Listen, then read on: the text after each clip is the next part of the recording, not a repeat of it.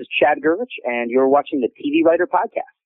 Hosted by Gray Jones, the TV Writer Podcast is brought to you by Script Magazine and ScriptMag.com, the leading source for script writing information in print and on the web, and by Final Draft script writing software, the entertainment industry standard for script writing worldwide. My name is Gray Jones, and I want to welcome you to the TV Writer Podcast, partner of Script Magazine, episode 21 for Monday, May 16th, 2011. Well, today I am so excited to bring you an interview with TV writer-producer, best-selling author, and award-winning playwright, Chad Gervich. It's an amazing, very long, very packed interview. You're going to love it, I'm sure. But first, a few details. One of them is that another thing that I'm very excited about is the new TV Writer Chat. You may have heard of Script Chat. Script Chat is amazingly popular and a tremendous resource for feature writing. And we are announcing and releasing this week the very first TV Writer Chat, which is a sister to Script Chat, just for TV writing. The very first one actually started yesterday on Sunday, May 15th. You can find out all the details about that at tvwriterchat.com. It's every Sunday, 6:30 p.m. Pacific, 9:30 p.m. Eastern. And you basically go on Twitter, or there's a site where you can log in to chat about TV writing. And every week there will be a different topic. You can find out a list of topics at tvwriterchat.com. And I'm very excited about it. Jamie Livingston, Zach Sandvert, Viviana from Script Chat, and myself are all going to be involved, rotating as moderators for the TV Writer Chat.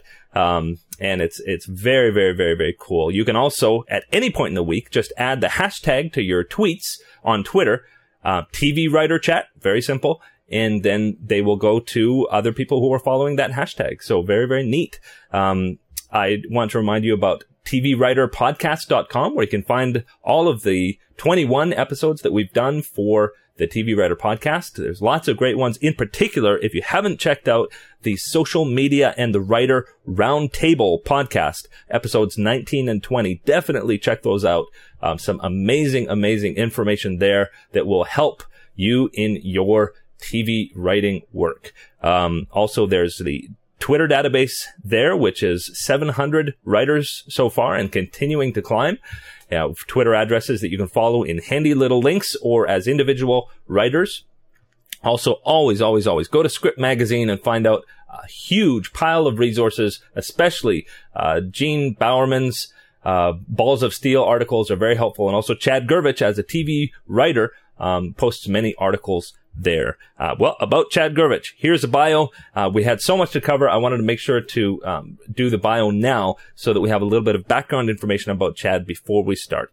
Chad Gervich is a TV writer, producer, best-selling author, and award-winning playwright who currently has a comedy development deal with 20th Century Fox. He is also writing and producing for After Lately, E's half-hour hit comedy starring Chelsea Handler.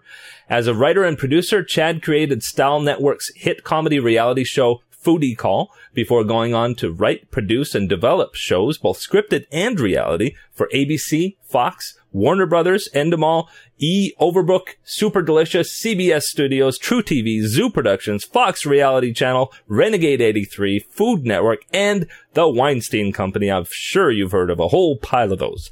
His credits include Wipeout, Cupcake Wars, Reality Binge, Speeders, and others. Prior to producing, Chad spent 5 years as a development executive with the Littlefield Company, former NBC president Warren Littlefield's production company, developing pilots and series for NBC, ABC, UPN, the WB, and Paramount TV. Chad also worked in production on shows such as The Wanda Sykes Show, Star Search, the Academy Awards, and Malcolm in the Middle. As an author, Chad's best-selling TV writing handbook, Small Screen, Big Picture, A Writer's Guide to the TV Business, debuted in 2008 to critical acclaim and outstanding sales, and is presently being used as a textbook in the CBS Diversity Writers Program, the WGA Showrunners Training Program, NBC's Writers on the Verge, NATPE's Diversity Fellowship, California State, and USC's TV classes. Lots of places. Chad currently writes Script Magazine's popular weekly primetime blog, the most viewed page on the magazine's website, and contributes regularly to many other publications, including Daily Variety. In addition, he created and produced Morning Call Time, Hollywood's first daily audio news podcast. One of Chad's passions is teaching. With a playwriting MFA from UCLA, he has spent years teaching writing and producing classes for Media Bistro, Gotham Writers Workshop, Writing Pad, and Story Studio Chicago, as well as lecturing at colleges and schools such as UCLA and Vanderbilt. He also speaks at festivals and conferences such as the TV and Film Summit and the Great American Pitch Fest. Wow. Lots and lots and lots of stuff. He's represented by APA in Los Angeles. And boy, you're going to find out from Chad, he has done so many things in so many different pockets of the industry. He just has a great wealth of knowledge to share with us, and you're going to love the interview. You can follow Chad on Twitter at Chad Gervich, and you can go to his website, chadgervich.com, for lots of other great resources. But here we go, my interview with Chad Gervich. Enjoy. This is Gray, and I'm here with television writer, producer, best-selling author, and award-winning playwright, Chad Gervich. How you doing, Chad? Pretty good, Gray. How's it going? I'm doing really, really well, and I'm so excited that you could be on the podcast, and I wish we had 10 hours. We only have about an hour. And there's a lot to cover, and I'm really, really, really fascinated by your particular story because, and we'll get to it, but because most Hollywood writers focus on one thing. Either they are in scripted or they're in reality, and even if they're in scripted, they might only do procedurals. And once you get on a certain track, you follow that track. And your story is very, very interesting because you've done plays, because you've done reality, because you've done scripted, because you've done development. You've been an executive. And so I'm really excited for what you can share with us, in terms of how working in all those different spheres has educated you about Hollywood. But first, we're going to go way back and start with how you got started. Where did you grow up? Did you grow up in LA?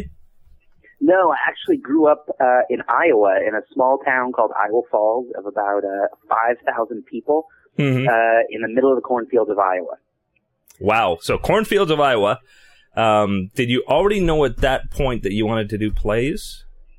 Well, you know what? Ever since I was as young as I can possibly remember, I wanted to be a writer. I wanted to tell stories. And I can remember when I was little, probably like 7 or 8 years old, I was obsessed with this movie Escape from Witch Mountain, this old Disney movie that I used to love. Oh, I love that one. And it was so good. It's so much better than the remake too. Uh-huh. But I used to love this movie, and I would write stories. I would write like my own little sequels to it, and then bind them and take them up to our public library to put on the shelves. No. Yeah, and they up until a few years ago, they still had them there. When I would go home, I would go look. Wow. But so I don't know that I necessarily knew immediately that I wanted to be a playwright. But I knew that I loved telling stories, and I always loved movies and storytelling from as young as I can remember. Mm-hmm. And so when did you start writing plays?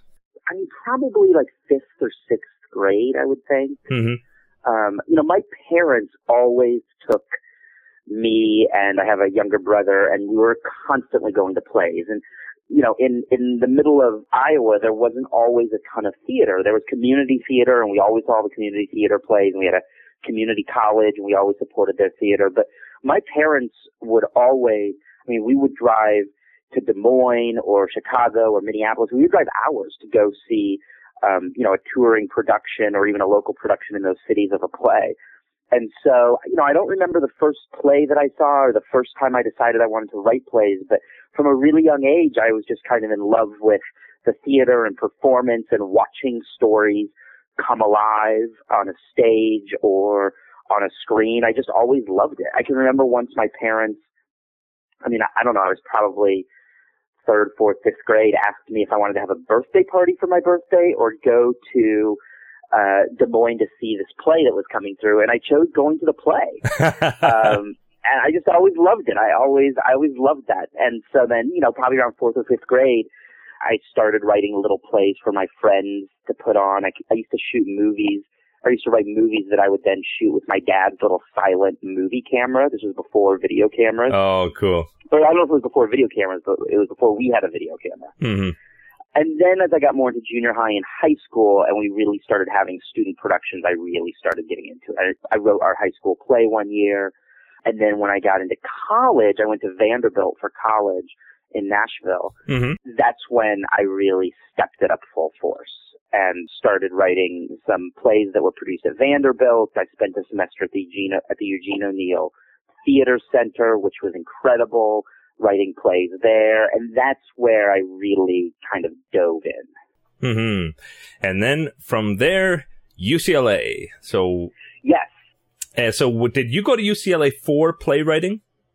Yes. The reason I went to UCLA for playwriting was you could only, I think this is still true at UCLA, that you could only, when you were applying, you had to choose. You could only apply to one program at a time, playwriting or screenwriting. Mm-hmm. And the playwriting students were allowed to take screenwriting classes, but the screenwriters were not allowed to take playwriting classes. Interesting. Which was so interesting and ridiculous to me. And I recently found out that was a decision of the playwriting department, that the screenwriters would all love to take playwriting classes, but the playwriting department doesn't allow them, which is ridiculous to me. Wow. And so I applied to the playwriting program. At that point, I'd had some plays produced around the country, and I'd been writing plays, and so I figured I would go to the playwriting program and then take some screenwriting classes, which is what I did. What was interesting was I always thought that I wanted to write movies. Mm-hmm. But when I took the screenwriting classes, I loved the classes. I loved the teachers. I loved the other students. But I didn't, for whatever reason, love the process of writing movies. I just didn't connect with it, with the storytelling for some reason, in the same way that I loved telling stories that were going to be told on a stage. Mm-hmm. And it was kind of surprising to me because I'd expected to love it because I loved movies and I loved writing, and I thought I had come out here to write for the movies. And so I didn't know what I was going to do with myself. And then in my final year at UCLA, at the time, they had a mentor program for graduating grad students where they would match up graduating grad students with working professionals. Mm-hmm. And so I applied to this mentor program and ended up getting as my mentor Warren Littlefield, who at the time was president of NBC Entertainment. Crazy. It was amazing. And for anyone listening who doesn't know who Warren was, I mean, he was president of NBC for virtually all of the 90s. He developed Seinfeld, Frasier, Will and Grace, ER, Law and Order. So, I mean, it was truly like getting the crown jewel of the mentors. And he was the first one who had said to me after reading some of my plays, have you ever thought about writing television? And I said, no, UCLA doesn't have any TV writing classes. Now they do, but at the time they didn't. I've never really thought about it. And he said, well, why don't you tell me what your favorite shows are?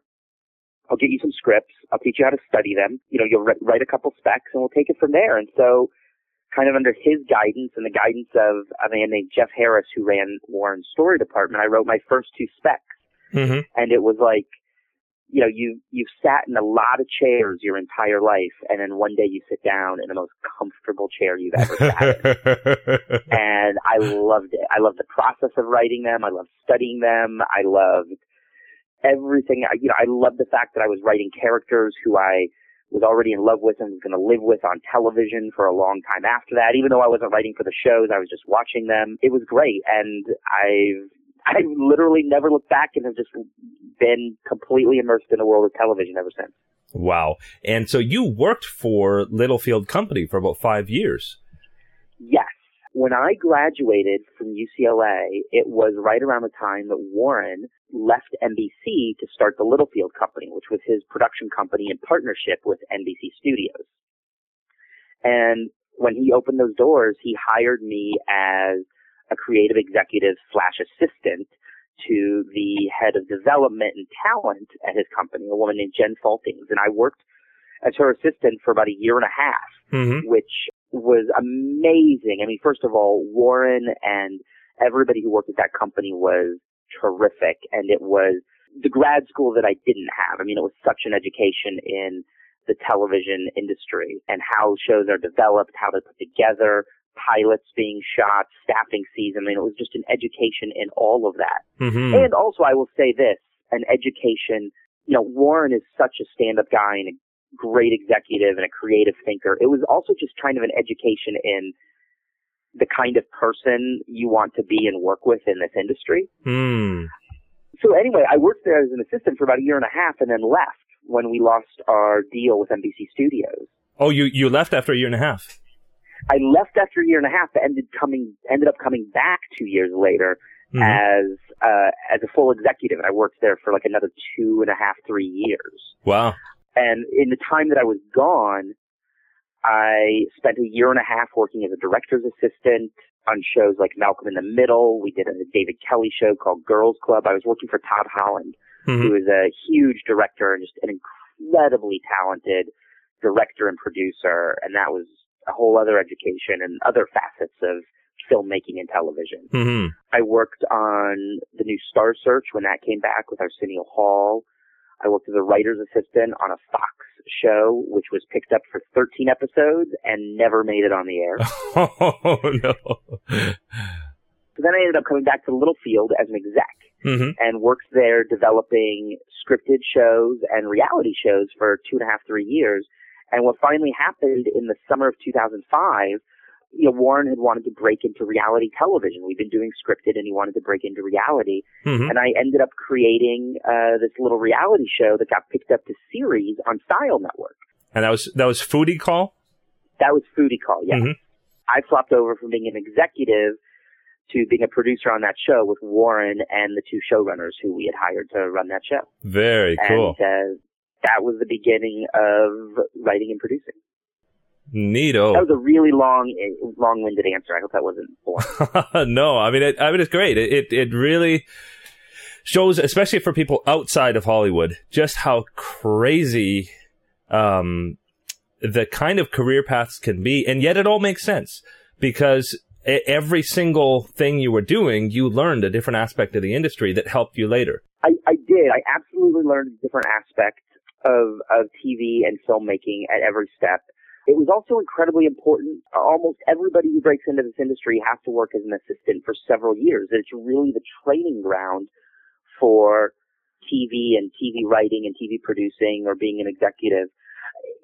What I think also was really educational was it doesn't matter what job you have in this industry. You are essentially there is no job stability here. None. Zero. You can be an executive at the oldest company. You can be an executive at NBC, at CBS. There is no job stability.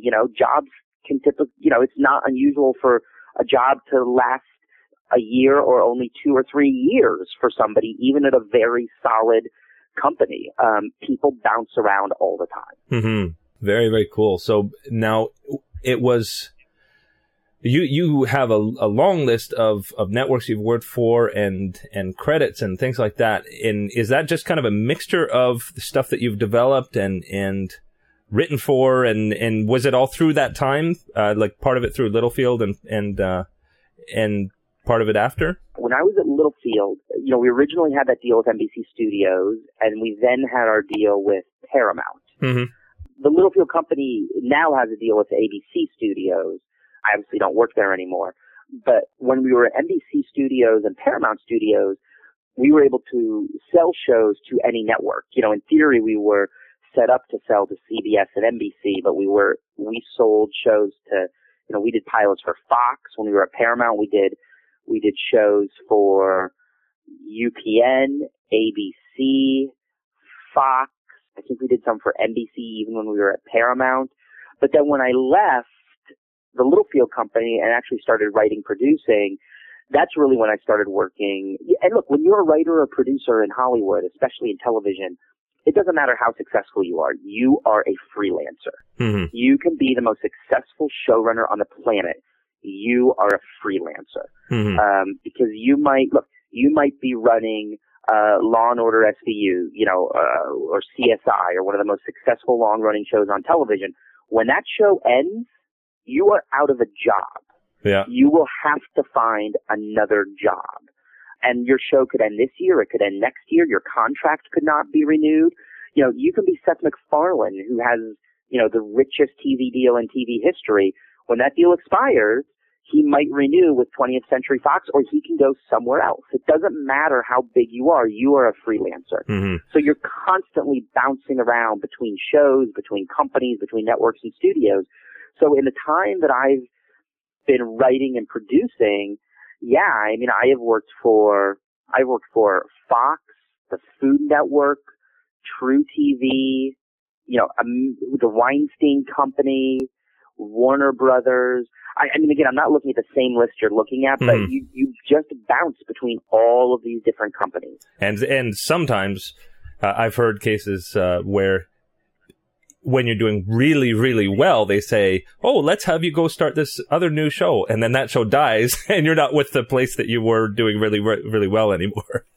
Oh, yeah, absolutely. Absolutely.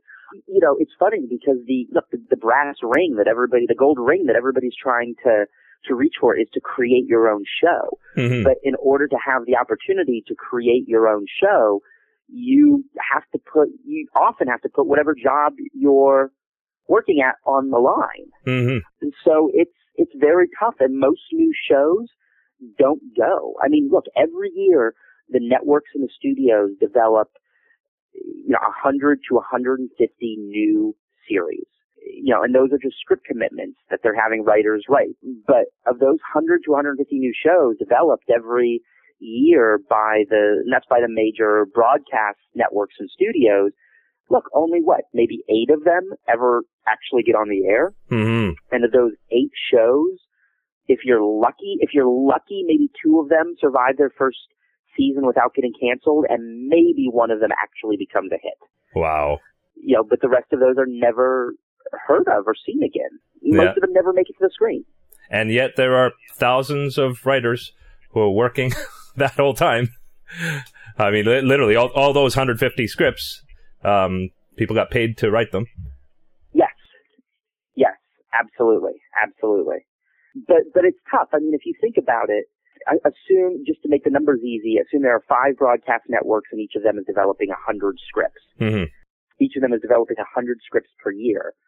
And then they all have writers on the shows that are already on the air. That's not very many jobs for an entire industry. I mean, you know, there's maybe 1,000 writer jobs. I'm sure the Writers Guild has actual numbers on this, but that's a tiny number of jobs. I mean, all of the people in this city, in Los Angeles, and out there in the world who want to write in television, hundreds of thousands, are competing for essentially a few hundred jobs that pop up every single year. And most of those jobs aren't going to the newcomers who are maybe incredibly talented and incredibly passionate. Most of those jobs are going to veterans who have been working at this or trying to work at this for years and years and years and years. So it's a tiny, tiny, tiny number of jobs that are available, and many, many, many, many people looking to fill them. Mm-hmm. You know, it's not like the medical field or the law field where you can work anywhere, and there are always going to, you know, there are doctor jobs in every city and writer jobs in every city.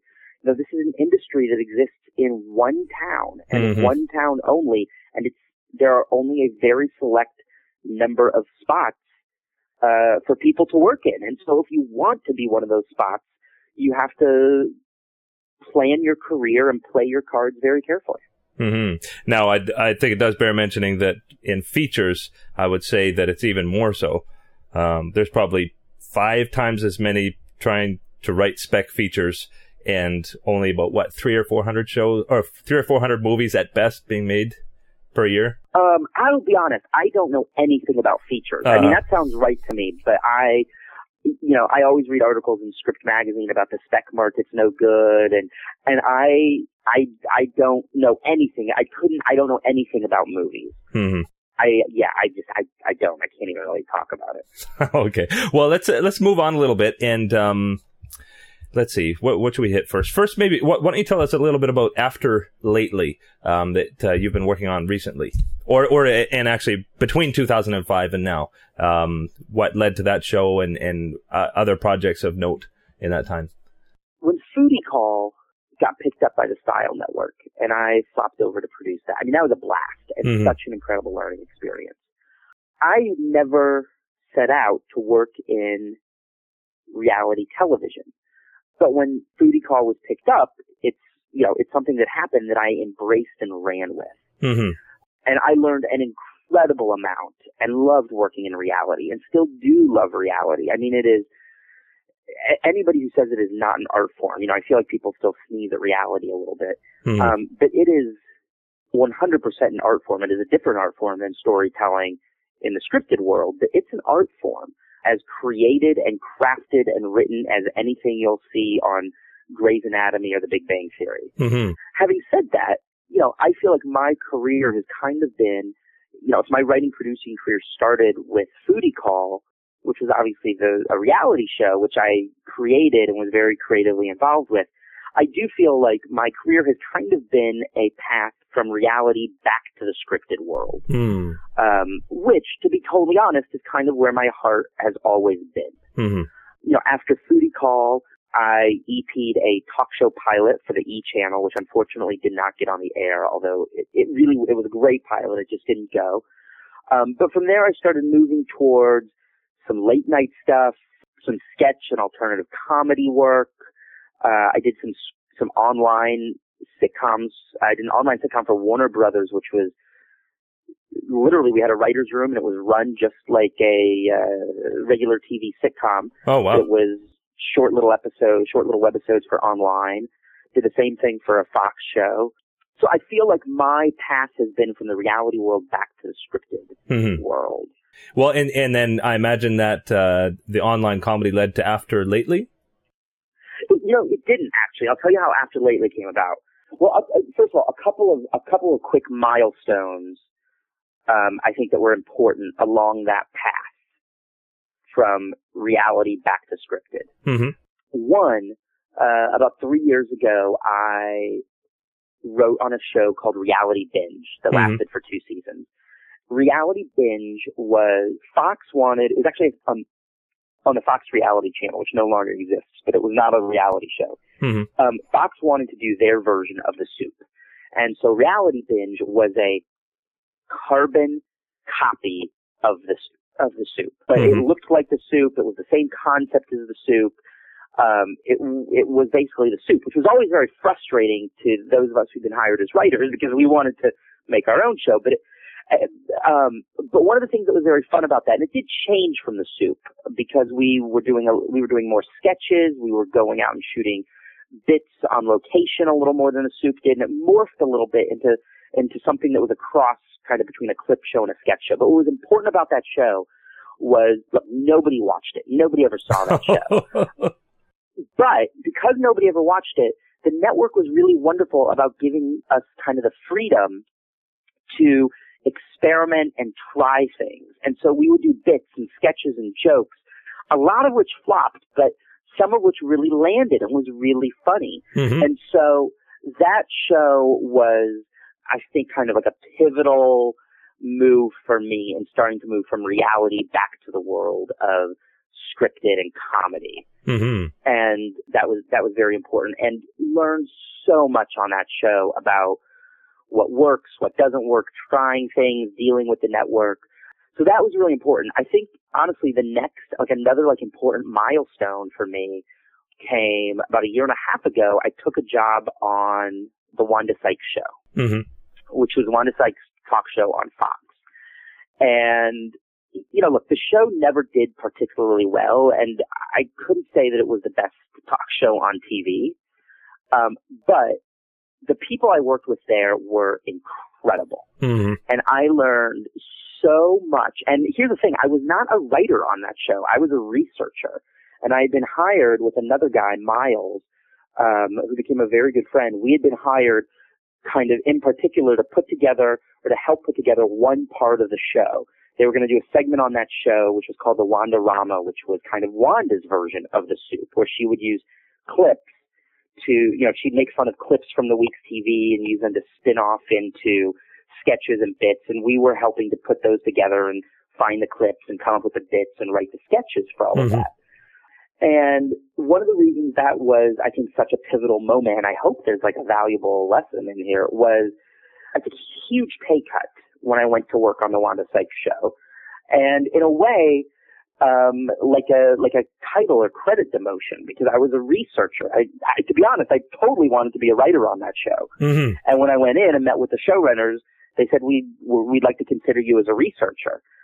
And I took the job, even though, honestly, it was like a 70% pay cut. And wow. It wasn't the job I'd wanted. You know, I'd wanted to be a writer. And I was coming off of writing on Wipeout for ABC. And so I really wanted to be a writer. But I took the job anyway for a couple of reasons. One, I'm a huge Wanda Sykes fan. Mm-hmm. Two, it was a high profile, and I wanted to be able to work with Wanda.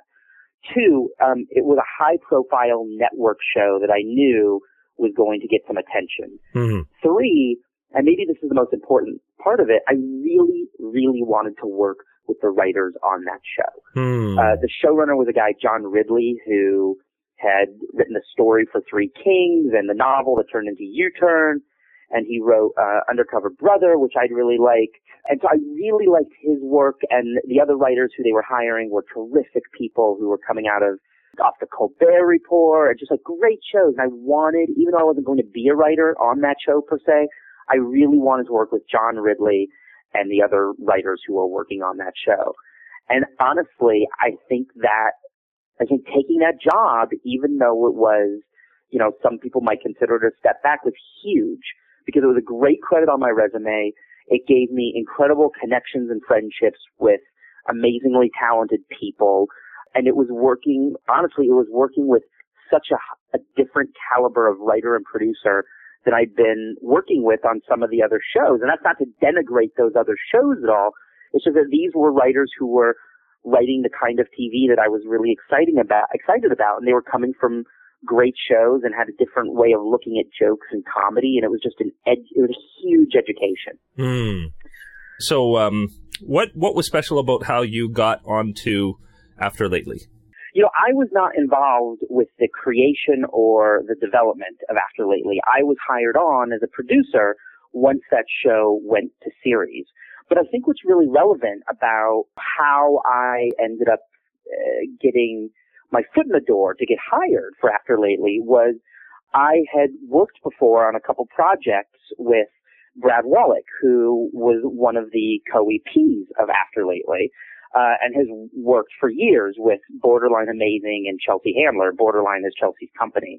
And he spent years over there with Chelsea and Tom Brunel, who runs the company alongside Chelsea. And so while they were looking for talented writers and producers to write and produce the After Lately episodes, it was my relationship with Brad Wallach that got me in the door for that job. And I think what's really important about that is when you look back over virtually every single job I have ever had over the course of my career, I have gotten every single job I've ever had because of a relationship or a connection or a friendship with somebody. Fruity Call was obviously the show I created, and that was, you know, I was working at the Littlefield company, but that show sold. One of the reasons that show sold is because Warren Littlefield, who was obviously the EP and the head of the Littlefield company, had worked at NBC with Ted Harbert, who is the president, was at the time the president of E! in Style. And ever since then, when I look at all the shows, I worked on Speeders for True TV, and my hire on that show came out of a relationship with the president of the company. I went from there to a syndicated show that CBS Studios was working on, and I'd worked with the showrunner before. I went from there to Wipeout and got hooked up with the Wipeout people because I've been friends for years with the exec at ABC who was covering Wipeout, and we had lunch together one day, and he said they're looking for a new comedy producer, and sent my stuff over, and I was hired by that evening. And After Lately was no different. It was I've had a long relationship with Brad, and he was one of the people responsible for interviewing and hiring producers for that show. So anyway, so I say all this because I think it really pounds home the point that while you have to be a talented writer, and that comes first and foremost, it is of equal importance that you have a huge network of professional contacts and relationships. Yeah, absolutely. I know in the sphere of editing up in here in Toronto, it's no different. I very seldom use a resume anymore. It's more, I'm out with some friends who work in the industry, and they say, oh, this job is coming up or that job is coming up, and they make a call, and 90% of the time, like I've actually been hired for jobs where they don't even ask what I did before, and they don't even ask whether I know how to work with the equipment they have or anything like that. It's just absolutely. Oh, Steve recommended you. When can you start? Yes, absolutely.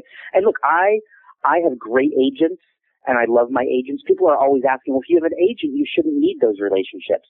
I have a great agent. I love my agents. My agents work really hard for me, but most of the jobs I have gotten because of my relationships, which does not mean that my agents aren't helpful, because they then come in, they do the deal, they make sure the deal protects me, they maybe get me more money or better protection or longer terms. But also my agents, when they're putting me up for jobs, on the CBS Studios show, and this was a few years ago, my agents put me up for that job, but then it was my relationship with the showrunner, who at the time they didn't even know was working on the show, that ended up sealing the deal. And I can't tell you, Gray, how many times my agents will call me and they'll say, we're putting you up for this show. We're putting you up for that project. We're sending you into a meeting here. If you know anybody who knows these producers, if you have friends who work on this show, if you know anyone who knows this executive, have them call and put in a good word. And so I'm constantly making my own contacts and networks and relationships, not only for my own sake, but to help my agents help me.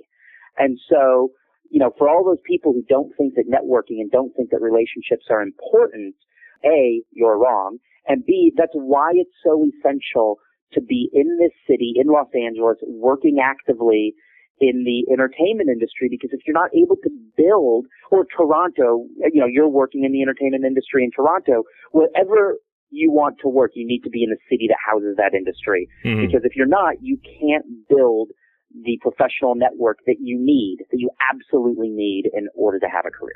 Yeah, and it's Twitter is awesome, Facebook is awesome, but cups of coffee and dinners and networking events, all of those things need to be milked, I think. Without a doubt, I always tell, when I'm teaching a class or meeting with young writers, I always say never underestimate the value of taking somebody to lunch or to coffee or to drinks.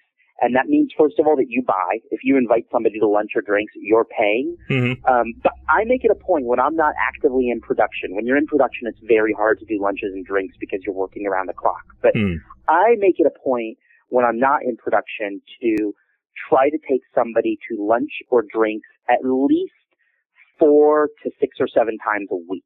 And sometimes those are people I know and I'm maintaining a relationship, and other times those are new people. But you're absolutely right. Sitting across from somebody, even just chatting and nurturing that friendship. It doesn't mean you're asking them for a job or asking them to read a script. It just means you're spending quality time with them and catching up and learning about them and their business. Nurturing the relationship is probably one of the most essential parts of building your career. Excellent points. So to sum it all up, you've worked as an executive in development, as a writer, producer, unscripted, scripted, and along the way, you learned about so many parts of how Hollywood worked. You learned about a lot of different networks and studios. And at what point did you decide that you wanted to write a book? Well, when I first started working in the industry, at the Littlefield Company, I guess, I knew nothing. I started the Littlefield Company. I didn't know what pilot season was. I didn't know how staffing worked. I'd never heard of the upfronts. I didn't know what an IFCOM was or an overall. I didn't know anything. And while everybody at the Littlefield Company was super helpful and great teachers, I remember thinking, I literally was like, I wish there was a book or like a handbook, a guide, something that I could read that would just tell me how all of this worked. And I guess that thought just always stuck with me. And then as I learned more and more and more, and there was no book out there doing it, there was no book out there talking about this stuff, I decided I should be the one to write it. And at that point, I had been writing for magazines and writing articles that explained some of this stuff, but there was no one place that explained all of it. There was no book. Mm-hmm. And so I guess I kind of wrote it so that all the other people like me who started out knowing nothing could have the handbook that I always wished I'd had. Yeah, and it certainly does that, and that's not an empty claim. I've read quite a few books on TV and feature writing, and I would say that most of them are very practical. They're very focused on the actual script writing part. There's a few that are more in terms of how to sell yourself and find an agent and that kind of thing. But I don't know of any other book that comes even close to giving you the map of Hollywood that yours does. Thank you. Well, we should say the title of it, which is Small Screen, Big Picture, A Writer's Guide to the TV Business. Mm-hmm. And, I mean, thank you. I really appreciate that. And there is no other book. And what amazed me about TV and Hollywood when I started working here was, and people never want to believe this, but first, it is a business. Mm-hmm. And there are very rigid patterns and schedules and processes. Things work in very calculated ways. Mm-hmm. And understanding how things work, I think not only helps you excel or advance in your career if you're an agent or a manager or an executive, but how things work and the business processes that things go through informs how TV shows are created and what works as a TV show and what doesn't work as a TV show. I think so often aspiring writers think a TV show is just, if I have a good story and good characters, that's all I need. Mm-hmm. And that could not be further from the truth. That's not what a television show is. Television shows work in very specific ways, and some of those ways are defined by the way the business works. So the more you can understand the way the business works, the better shot you have at creating a real television show, and the better shot you have at selling it. Mm-hmm. Yeah, and actually I think it ties a little bit in with this. You've done a number of articles at Script Magazine, and I've heard from Joshua Stecker that they're actually the most visited articles on the website. And some have even caused a little bit of controversy. I'm going to mention a few of them. Am I too old to become a screenwriter? Why you shouldn't use a script coverage service? Should I go to grad school? Why winning a contest rarely gives your script an edge? Do all screenwriters have to live in LA? Juggling writing and a job, figure it the bleep out. And the thing that I love about these articles, and I think the thing that everybody loves about the articles, is that you, it's no holds barred, but it's the truth. It's just I'm not going to candy coat this. This is what Hollywood is about. And I know we were talking before the podcast a little bit about how there are the exceptions, but I think that there's this perception.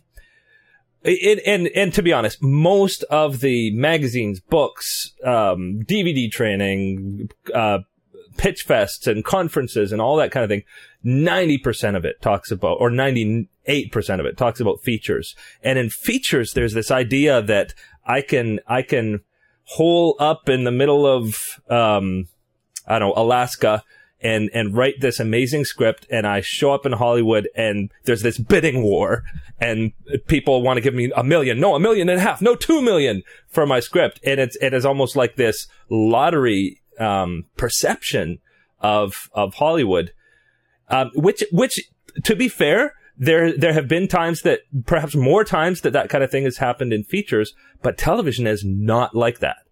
And television, sorry, keep going. Yeah, and I think you paint that picture that, hey, television is not at all like that. But elaborate a little bit. Television is complete. First of all, TV and film are totally different, rarely overlapping worlds. Mm-hmm. I think people who aren't in Hollywood tend to think that Hollywood is one big bubble that contains movies and television. And look, obviously to a certain extent that's true. But the truth is, film is an industry and television industry is an industry, and there's very little overlap. First of all, it's completely different executives. It's the executives that work in film do not ever touch television and vice versa. Same goes with the world of agents. Actors obviously cross over, but even writers, for the most part, work in one or the other. Now, that doesn't mean that writers working in TV don't occasionally try and sell a movie, and don't occasionally do sell a movie. But for the most part, TV and film are two worlds that don't overlap very much. And they work totally differently. Absolutely. Absolutely. And so pretty much everything that people have learned about screenwriting, you maybe not throw it out the window, but you put it on a really high shelf and then look at TV writing really with a clean slate. With that clean slate, breaking in as a writer in television, Reader's Digest, nuts and bolts. To break in as a writer in television, you need two things. One is you need exceptional writing talent, exceptional writing ability. And in order to prove that, you need to have writing samples. Traditionally, the writing samples that aspiring TV writers have needed to have in order to break in are you need spec scripts, which are scripts that you've written for shows that are already on the air. So you might write a spec of The Big Bang Theory, or you might write a spec of Criminal Minds, or you might write a spec of Burn Notice. Those spec episodes can never be sold. They won't be produced. They won't actually get on the air. They're simply to prove that you can write in another writer's voice and that you can tell a story using another writer's characters. Mm-hmm. The other type of writing sample that aspiring writers trying to break into TV need is original material. Something you have created and executed on the page entirely by yourself. Mm-hmm. This often, right now, what's in vogue seems to be original pilots. Mm-hmm. So you could, you would write your own half-hour or hour-long, you'd write your own cop show, you'd write your own sitcom. But, original material can really be anything that shows off your storytelling muscle and your unique voice. It could be a movie script. It could be a play. When I was an executive, I read essays. Showrunners, producers, and executives tend to want to read something that's in the medium they're working in. So, there are a lot of people who probably wouldn't necessarily read an essay or even a movie if they're trying to staff or hire for a TV show. They would want to read something original that's written for the medium of television. Mm-hmm. But the point is, you need spec scripts and original material to prove that you can write. Mm-hmm. The second thing you need in order to break into a television career is you need an incredibly strong network of professional contacts. Mm-hmm. And I feel like this is the part where people or aspiring writers start to get prickly. And this is the stuff they don't want to hear. But the truth is, Hollywood, and especially television, is an entire industry based entirely on personal and professional relationships. Mm-hmm. And so you might be the best writer in the world. You might be Joss Whedon or Ernest Hemingway. But if you don't have professional relationships with showrunners, executives, producers, writers, agents, you are not going anywhere. And it's not just one relationship that you need. People always say, oh, well, my cousin's an executive at CBS. It doesn't matter. You need a network of professional contacts. And a network takes years of hard work and networking in order to build. Mm-hmm. So that's why I always think that if you want to be a television writer, the number one thing you need to do is get yourself to Los Angeles and start working in the industry. Because there is no better way to build your network of contacts than to work in an industry, than to work in the industry where every day you are meeting and working alongside other people who work here. Your Rolodex will just grow exponentially every day because you're working here. And also, another great way to network is writing fellowships. In one of your articles, anyway, you mentioned about these writing fellowships and how they can help, particularly, I think, younger writers, maybe? No, you know what? I mean, I think they're great for every writer, and some of them very actively try to look for diverse writers, mm-hmm. which does not necessarily mean ethnically diverse. You know, some of these fellowships define diversity as, you know, older writers. Female writers are sometimes counted as diverse. So mm-hmm. everyone is a little bit different. If you can get into one of these programs, they are a terrific help, mm-hmm. but they're incredibly competitive. You know, each of these programs only takes a handful, and by handful I mean maybe like 10 or 15, 20 tops mm-hmm. people a year. So it's super competitive, but if you can get in, they're very, very valuable. Mm-hmm.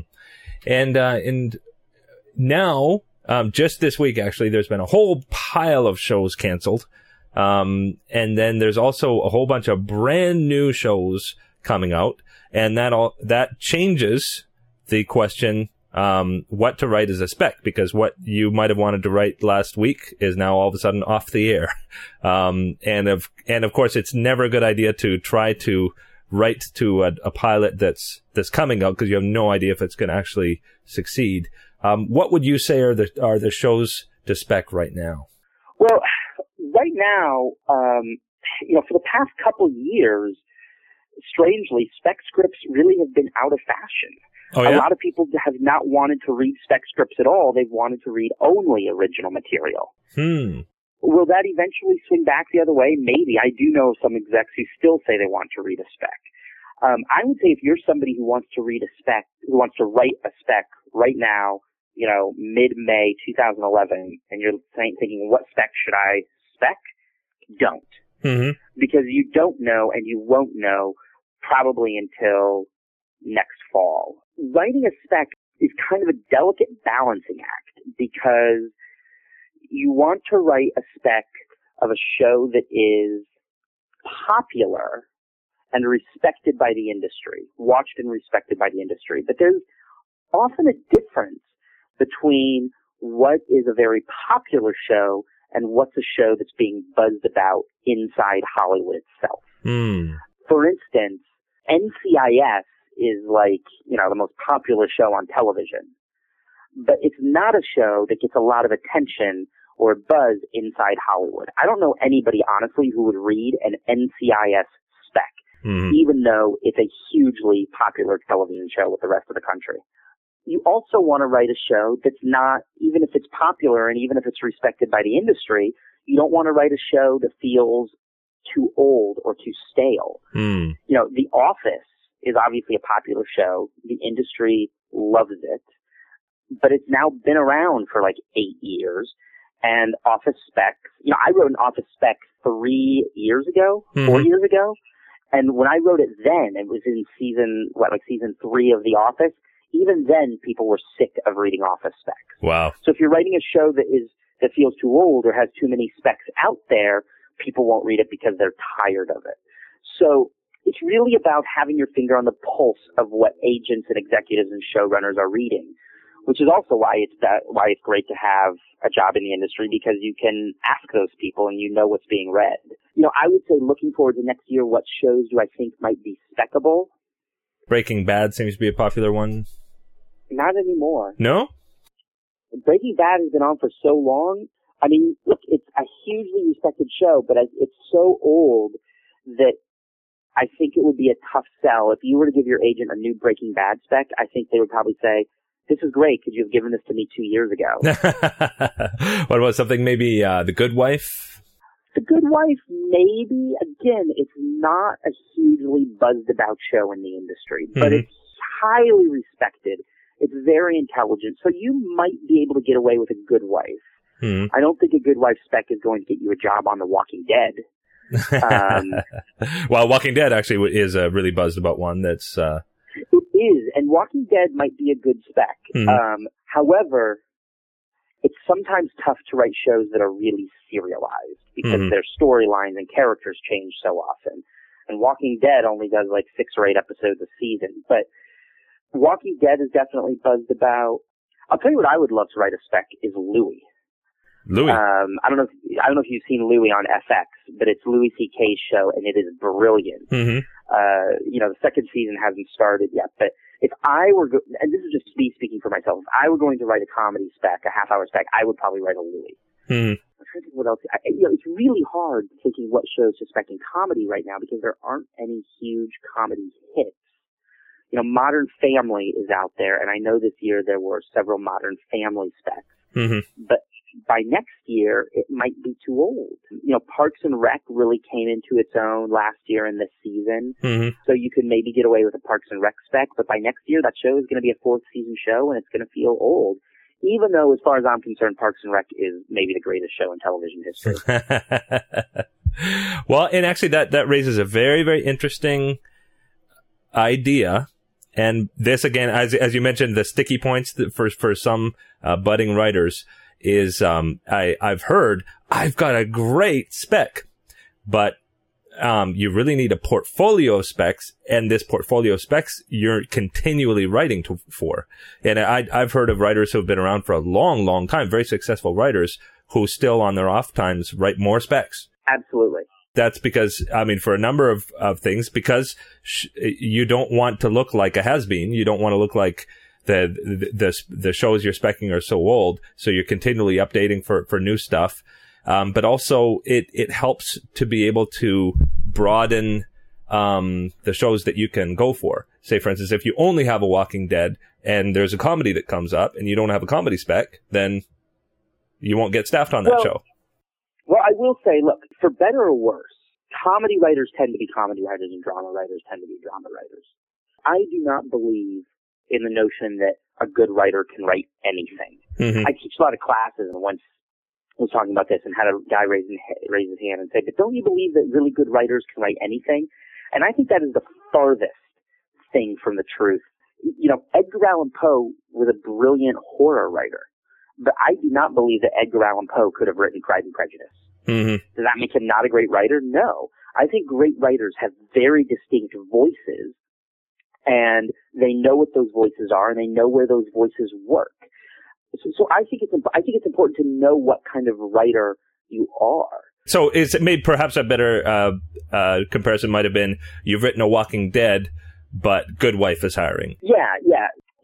So look, comedy writers tend to be comedy writers, and drama writers tend to be drama writers, and they don't go back and forth very much. Although, look, you'll see comedy writers pop up on shows like Desperate Housewives or Grey's Anatomy, but for the most part, they do one or the other. Now, where you might want to broaden yourself is, I was just talking to a friend the other day who'd spent most of his career in writing sci-fi shows, and so he very intentionally wrote a spec for a character-driven show so that he could then go get a job on a more character-driven show. So if you've written, say, a Walking Dead script, it's going to be very easy for execs and producers to look at you and say, oh, they're a sci-fi horror guy. So you might want to balance that out with, say, a Good Wife spec. You might want to balance that out with a spec that shows some other writing muscles. And it always helps to just be exercising your muscles. Once you finish a script, start your next one. Absolutely. Look, if you're a writer, even an aspiring writer, your job is to write. Hollywood is filled with people who claim they're writers and never write. Oh man, I just read a great quote and I can't remember who it was. It was Herman Melville or somebody said something like, the easiest thing in the world is not to write. And it's true. Yeah. It's true. I get distracted. I can't tell you how many times a day I get distracted by email or Facebook or Twitter. Writing is hard, but if you're a writer, your job is to write, and your job is to be disciplined and to sit in front of your computer for 8 hours a day. And that doesn't mean your fingers are moving 8 hours a day, but it means you're thinking about story or thinking about character or trying things and ripping it up, or taking your 14th draft of the spec script you're working on or the pilot you're writing and tearing it up and starting from page 1.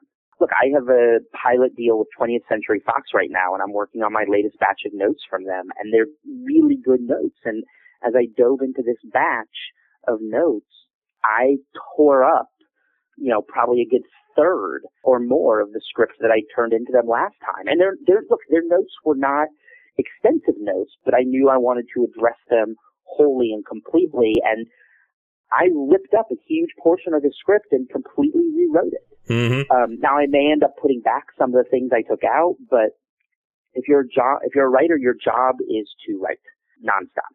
Yeah, very, very cool. Well, that's a good place to end the main portion, and we just have a few fan questions, and then we'll close up.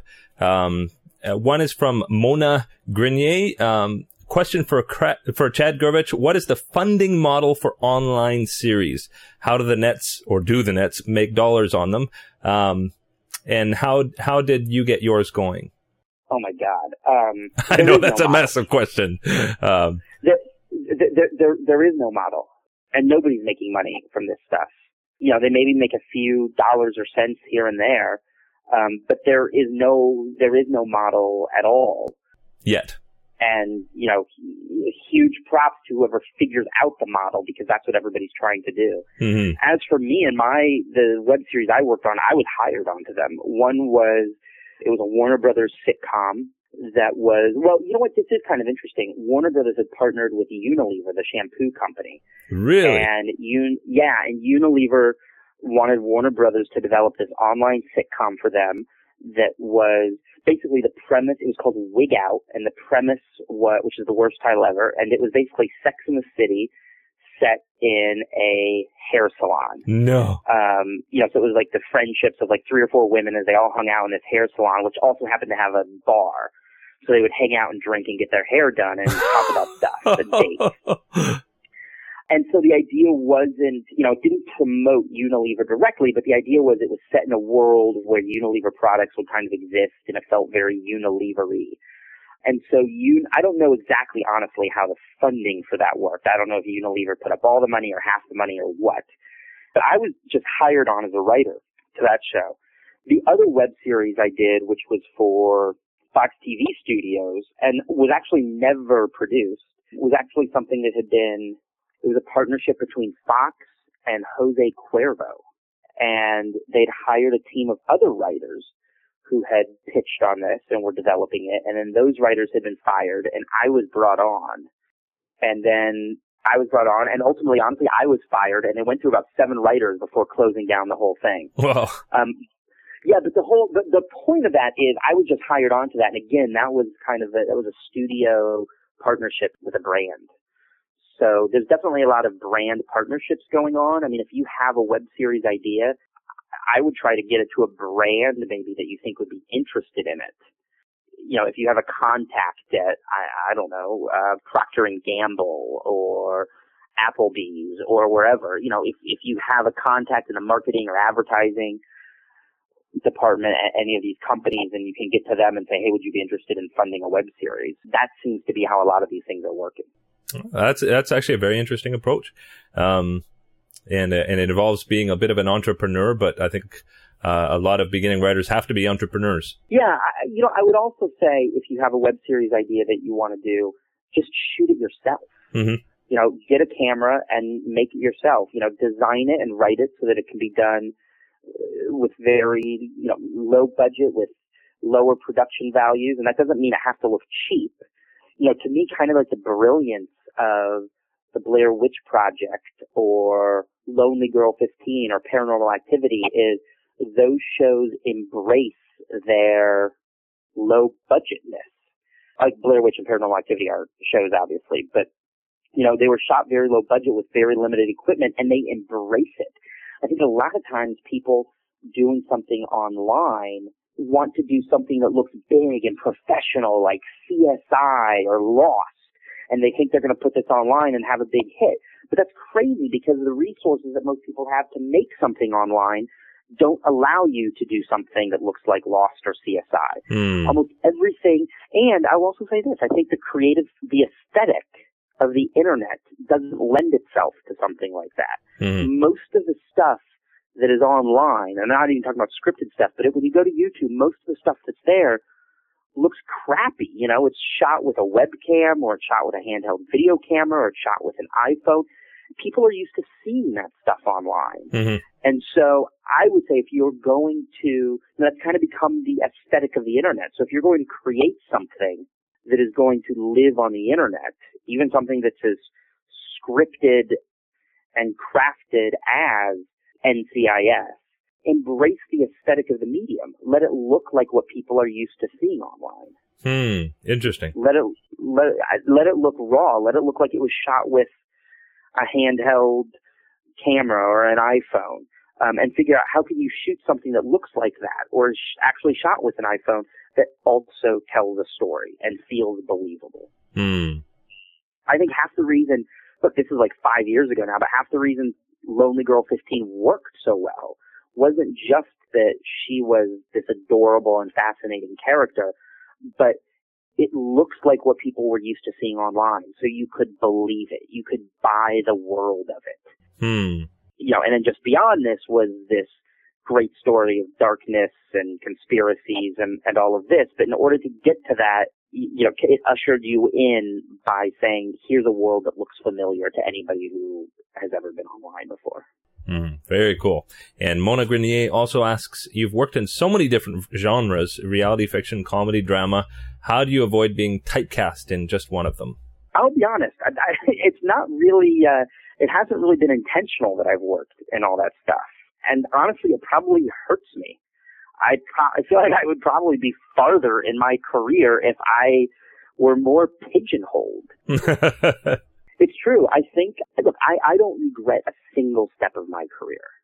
It's been a really fun, a really educational, a really challenging career, and an unusual and unconventional career path. I definitely do not regret any of that. I love almost everything I've done, and even projects I've worked on that weren't great, I learned something unique and something special. Having said that, if my heart lives in scripted comedy, in scripted television, would I be farther along if, rather than ever working on a reality show, I had spent time as a writer's assistant working on scripted shows? Honestly, yeah, probably. If I wanted to be a reality producer, would I be farther along in reality TV if I had never bothered to work on some of the late night or scripted stuff I'd worked on? Yes, totally.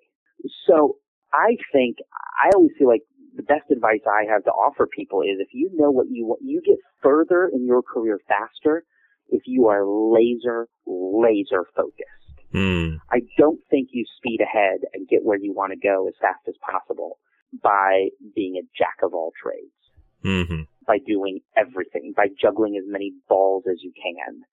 I think the more laser focused you can be, I don't think pigeonholing is a bad thing. I think the more you can pigeonhole yourself, the more you can say, I am the multi-camera family comedy guy. That's what I write. I am the 1 hour slightly comedic horror writer. The more you can pigeon yourself, I think the faster you go, the further you go faster. Very cool. And another one from Eric Toms. He said, Chad and I are friends, so please tell him I say hi.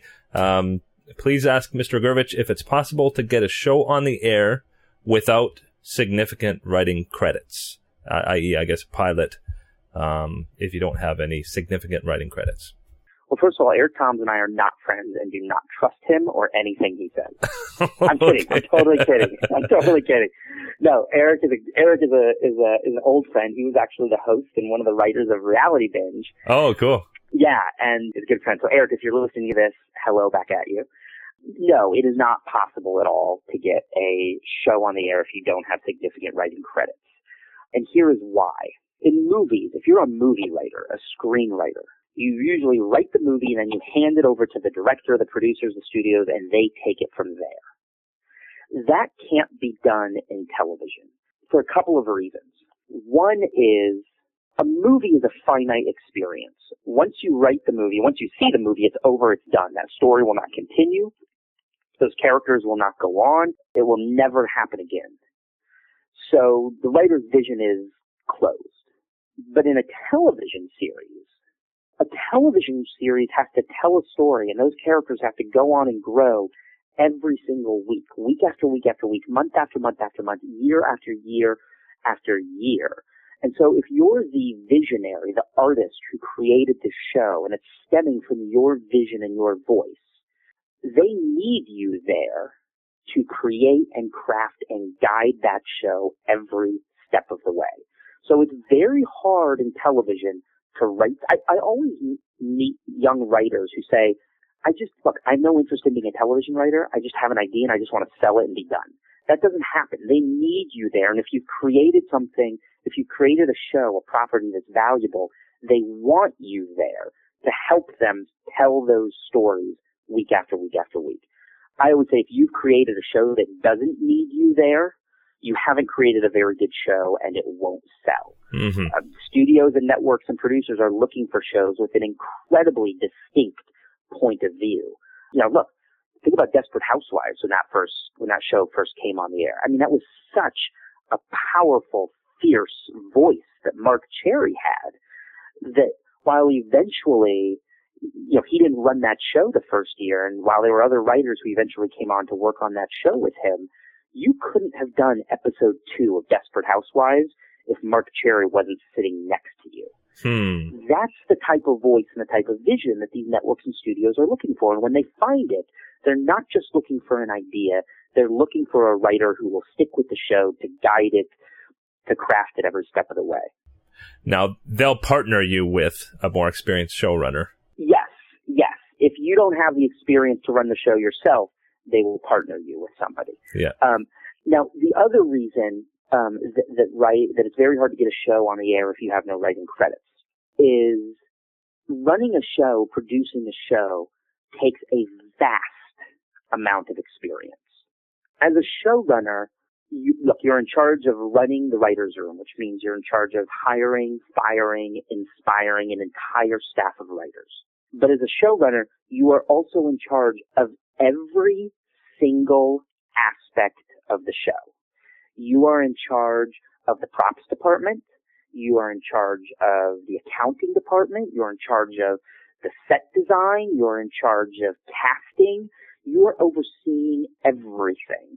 You are responsible for bringing the show in on time and on budget. You are essentially the CEO of a $50 or $60 million company that's got, you know, it could have anywhere from 100 to 200 employees.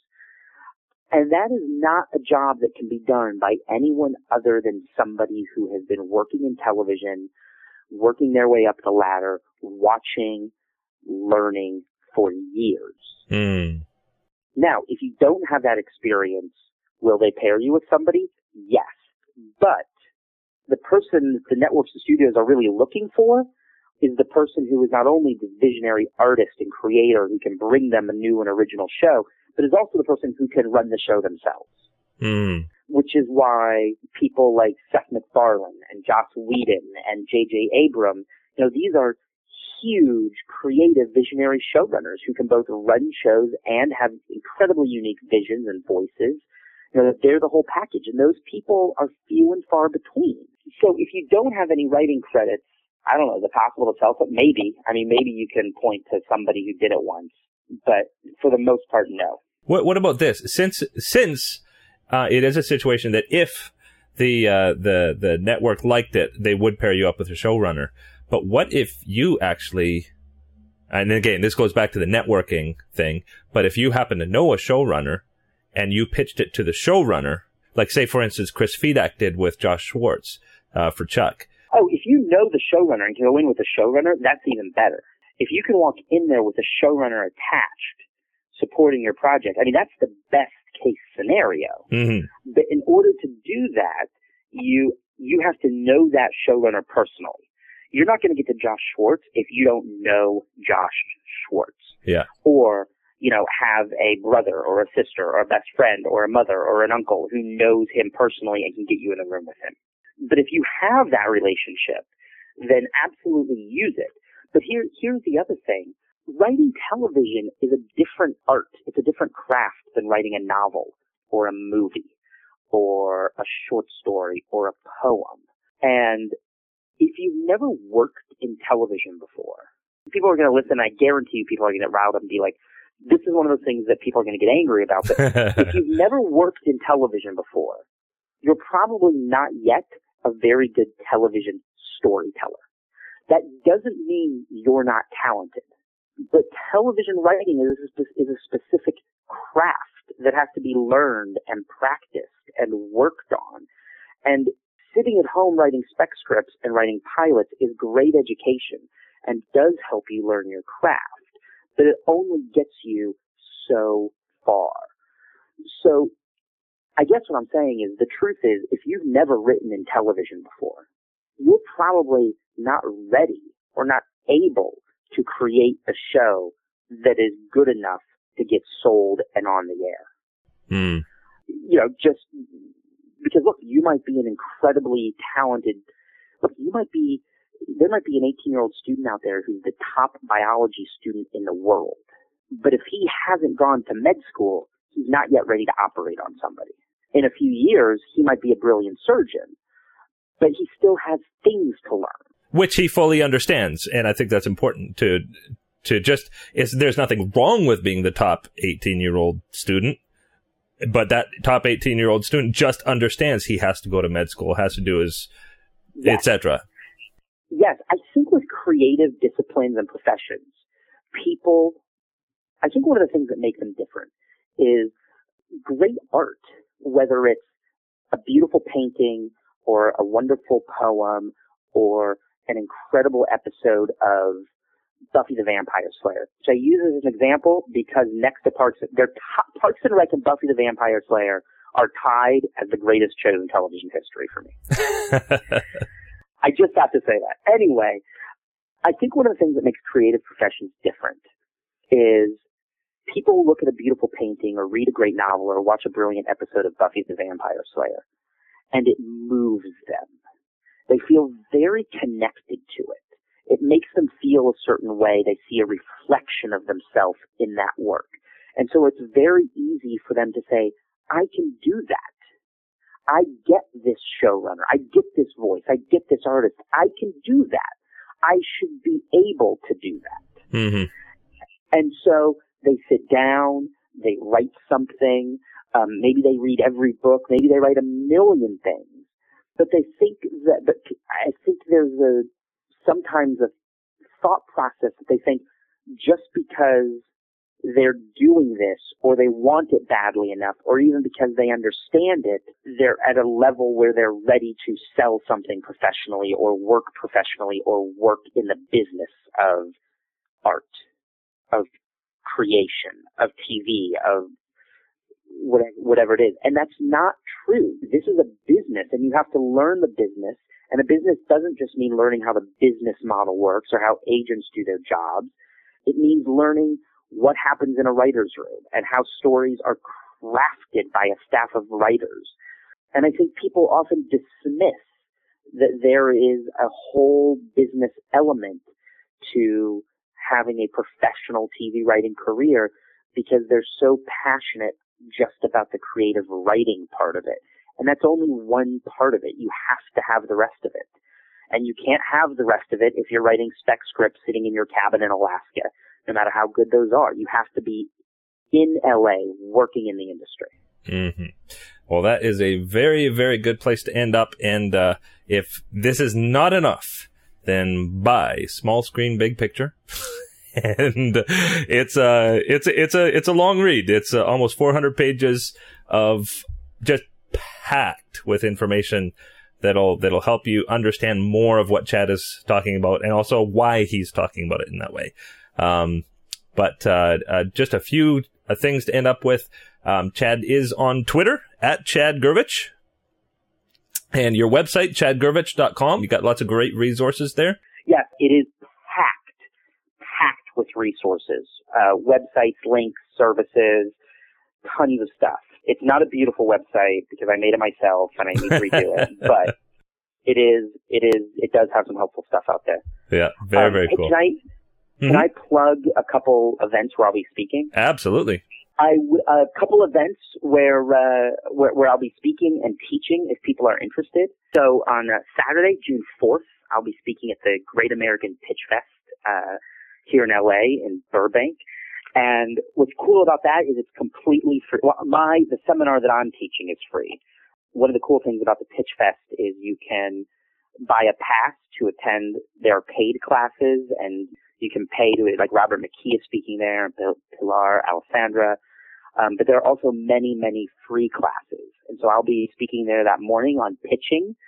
and would love to see everybody out there. And then I am also speaking at the TV and Film Summit, which is June 25th and June 26th, also here in LA. Oh, and the website, the PitchFest website is pitchfest.com, and the TV and Film Summit website is tvfilmsummit.com. Very cool. And very excitingly, on June 12th, Chad will be a special guest on the new TV Writer Chat. That's at 6:30 p.m. Pacific, 9:30 Eastern. And just go to tvwriterchat.com for details, and you can literally, it's like a text chat that you can ask questions to Chad, and the special guest topic will be writing the spec pilot. So very cool. Yeah, so that's going to be very, very exciting. And also, Chad, you offer individual consultation as well? Yeah, I do. When I'm not actively working on a show, I love consulting with people. I love working with writers. I teach a lot of classes, and I just love helping people and working with writers and story in any way that I can. Very, very cool. And you can get all those details at chadgervich.com. Well, I know we've taken a lot of time here today. I'm not sure if we've broken the record for individual interviews, but I think we're pretty close. Let's keep going. So I super appreciate you taking the time, and I can't wait for that TV Writer Chat on June 12th. That's going to be awesome. And so best of luck to you in your TV work. I will. Thank you, man. This was fun. This was really cool. Yeah, very, very cool. Okay, so we'll talk again soon. All right. Sounds good, then. Okay. Thanks, Chad. Hosted by Gray Jones, the TV Writer Podcast is brought to you by Script Magazine and ScriptMag.com, the leading source for scriptwriting information in print and on the web. And by Final Draft scriptwriting software, the entertainment industry standard for scriptwriting worldwide.